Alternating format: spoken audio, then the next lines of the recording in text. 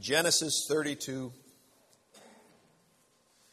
I'm going to be rather brief this morning. Like I said, we're going to divide everybody up into teams and all that stuff at the end. So it'll be a quick lesson this morning. But Genesis 32, starting verse number 22. The Bible says this, "And he rose up that night and took his 2 wives and his 2 women servants and his 11 sons and passed over the ford Jabbok. And he took them and sent them over the brook and sent over that he had. And Jacob was left alone. And there wrestled a man with him until the breaking of the day. And when he saw that he prevailed not against him, he touched the hollow of his thigh, and the hollow of Jacob's thigh was out of joint as he wrestled with him. And he said, Let me go, for the day breaketh. And he said, I will not let thee go, except thou bless me. And he said unto him, What is thy name? And he said, Jacob.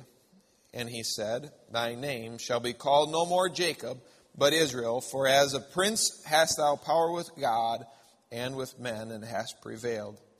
And Jacob asked him and said, Tell me, I pray thee, thy name. And he said, Wherefore is it that thou dost ask after my name? And he blessed him there." Let's pray. Thank you, Lord, for today. I ask that you would add your blessing to your word this morning. In Jesus' name I pray. Amen.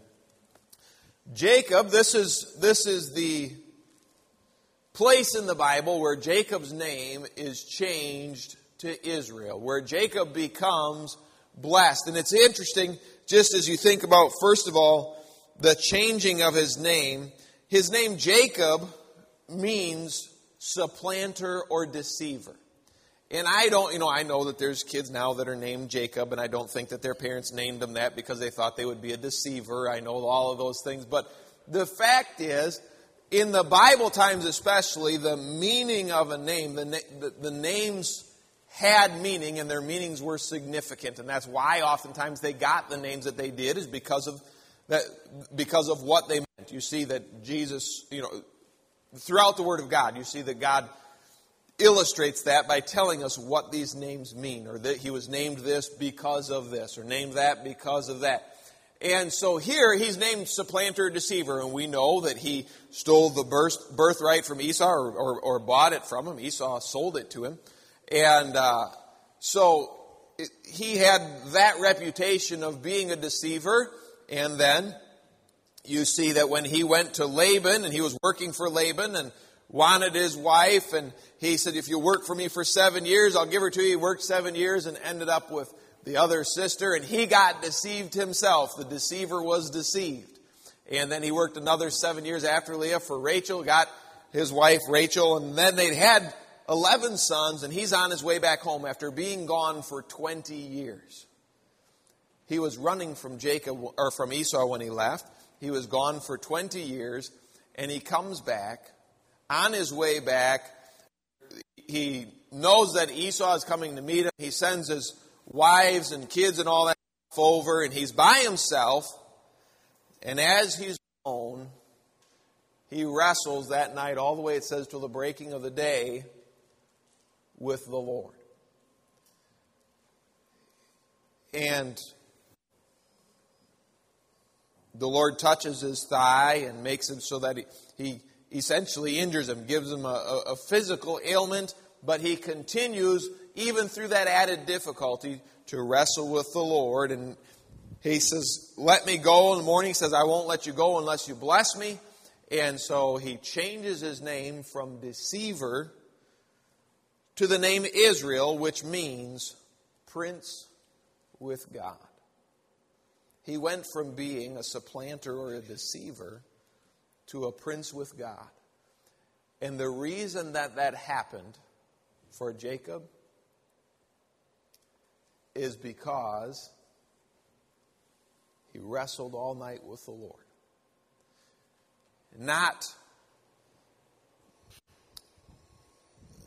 Again, I have a brief time this morning, but I could give you a lot of times in my life, illustrations of times in my life that I've wrestled with God. And sometimes it's been because I didn't want to do what he wanted me to do.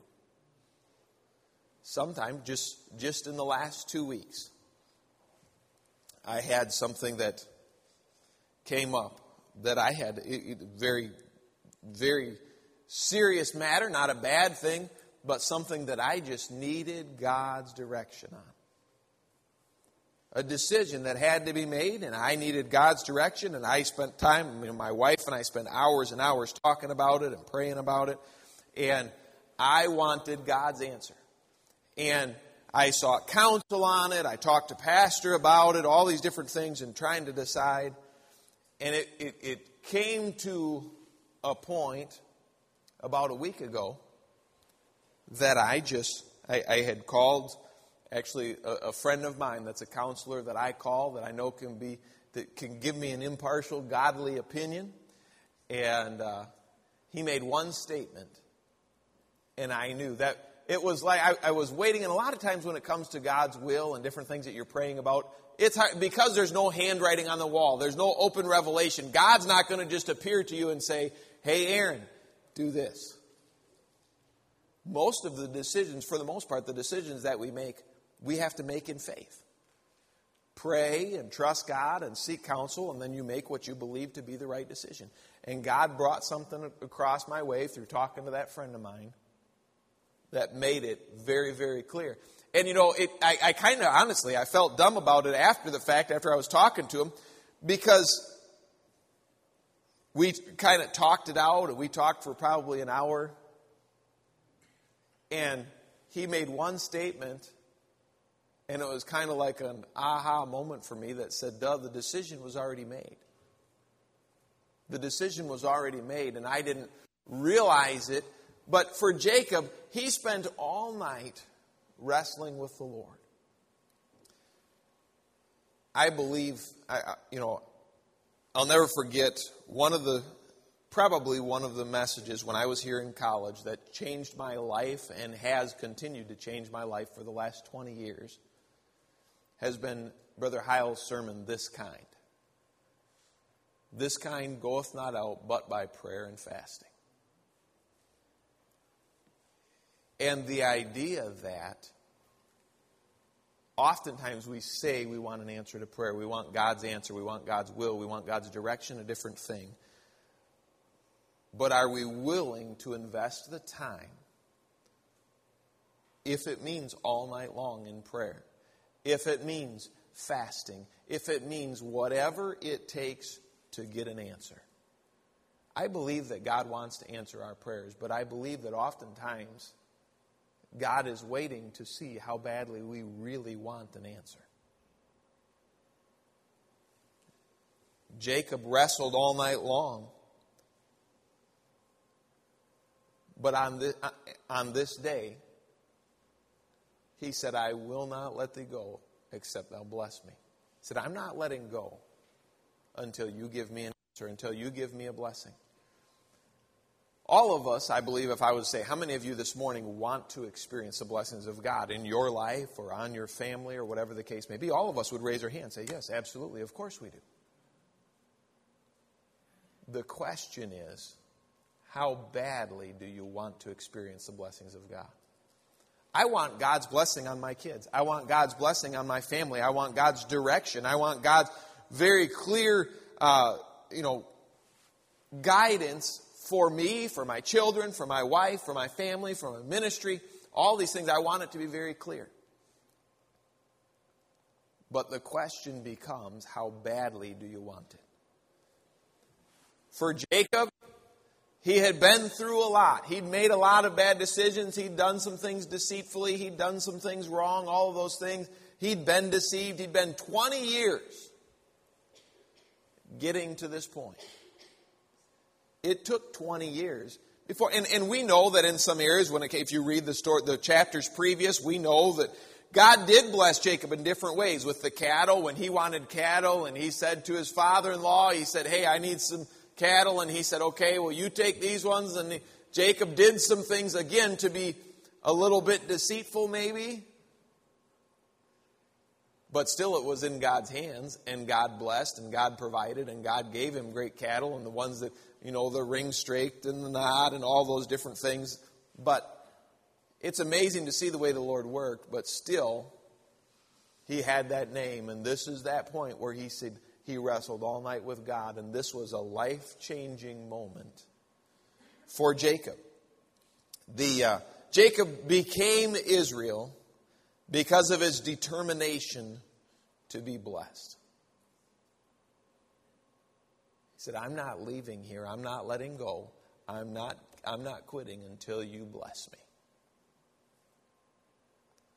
Sometimes we as Christians get this idea that God almost plays favorites, and God kind of just goes across the room and he says, I'm going to bless that guy right there. You guys right there, and I'll forget you. Over here, yeah, you get a blessing and you don't, and you do and you don't. God blesses for different reasons, and I know his ways are higher than our ways. But I believe with all my heart that God blesses people that will not stop without his blessing. People that beg God and beg God and beg God. I've been praying for a while for a particular situation for probably almost 2 years. A couple weeks ago, it's something that, this is something that's been very heavy on my heart. I probably have prayed for this one particular situation more than anything else in the last 2 years. Something happened this week. Because I've been praying for the situation with some individuals and just asking God, please work, please work, please work. There's not much I can do. I kind of just have to have my hands off and let. This week, I spoke to one of those individuals. And they said something to me that absolutely blew me away. And you know why it blew me away? Because God answered my prayer and I didn't really expect him to. That's the truth. One statement. It was a young man that I had been praying for. Several others, but in this particular situation, a young man that I had been praying for, and I knew that God was working in his life. And he came to me and he said, Brother King, this is a kid that I believe that God was calling him to ministry. But I'm not God. And I've known him for years, and he said, ministry's not for me, I'm going to do something else, da, da, da. He came to me just completely unsolicited about a week ago or so and said, I think I could be an assistant pastor or a youth pastor, but definitely not a pastor. My jaw dropped because I hadn't been pushing it with him. I hadn't been asking him. I had just been asking God, please work on his heart. And he just came, and I thought, but we need to decide how badly do we want the blessings of God? How badly, how much are we willing to go through to experience the blessings of God? Oftentimes what we want is just God's blessing without any effort on our part. But when God, when you begin to study words like importunity, and you see the importance of God wanting to see how bad we want things, read your Bible. You see people ask and ask and ask and ask, and sometimes years and years, and then God works, and then God moves, and it's better than anything we could have asked or thought. Just a blessing to me. We all ought to want God's blessings on our lives and on our families. We can have power with God and man, just like Jacob did. You and I can have power with God and power with man, just like Jacob did. He prevailed for a reason. Jacob prevailed for a reason. He wouldn't quit. He wouldn't quit. That person you're inviting to church, that person you've been trying to win to the Lord, that family member you've been praying for, don't ever give up. Don't ever give up. Say, God, I'm going to keep asking until you answer my prayer. I'm not stopping. I'm going to keep coming back. I'm going to keep praying every morning, every night. I'm coming back. I'm going to drive you nuts until you just say, fine, just take it. Our kids know how to do that with us. They do. If they want something, what do? They keep asking and keep asking and keep asking and keep asking. They'll wear you down. How badly do you want God to answer your prayers? Let's pray, and then I'm going to divide us up into teams very quickly. Thank you, Lord, for today. God, I love you. I pray that you would help us to continue to come to you in prayer, to let our requests be made known unto God. Lord, that we might see you work in miraculous ways. I pray that even over these next 4 weeks, Lord, that you would bring visitors that people have been praying for and working on for months or years. I pray that we'd be able to see people saved. I pray that lives would be changed. I pray that our lives would be changed. Lord, oftentimes we pray for you to work in other people's lives when you need to work in our life first. I pray that you would, Lord, speak to our hearts this morning. Bless our preacher. We love you in Jesus' name I pray. Amen.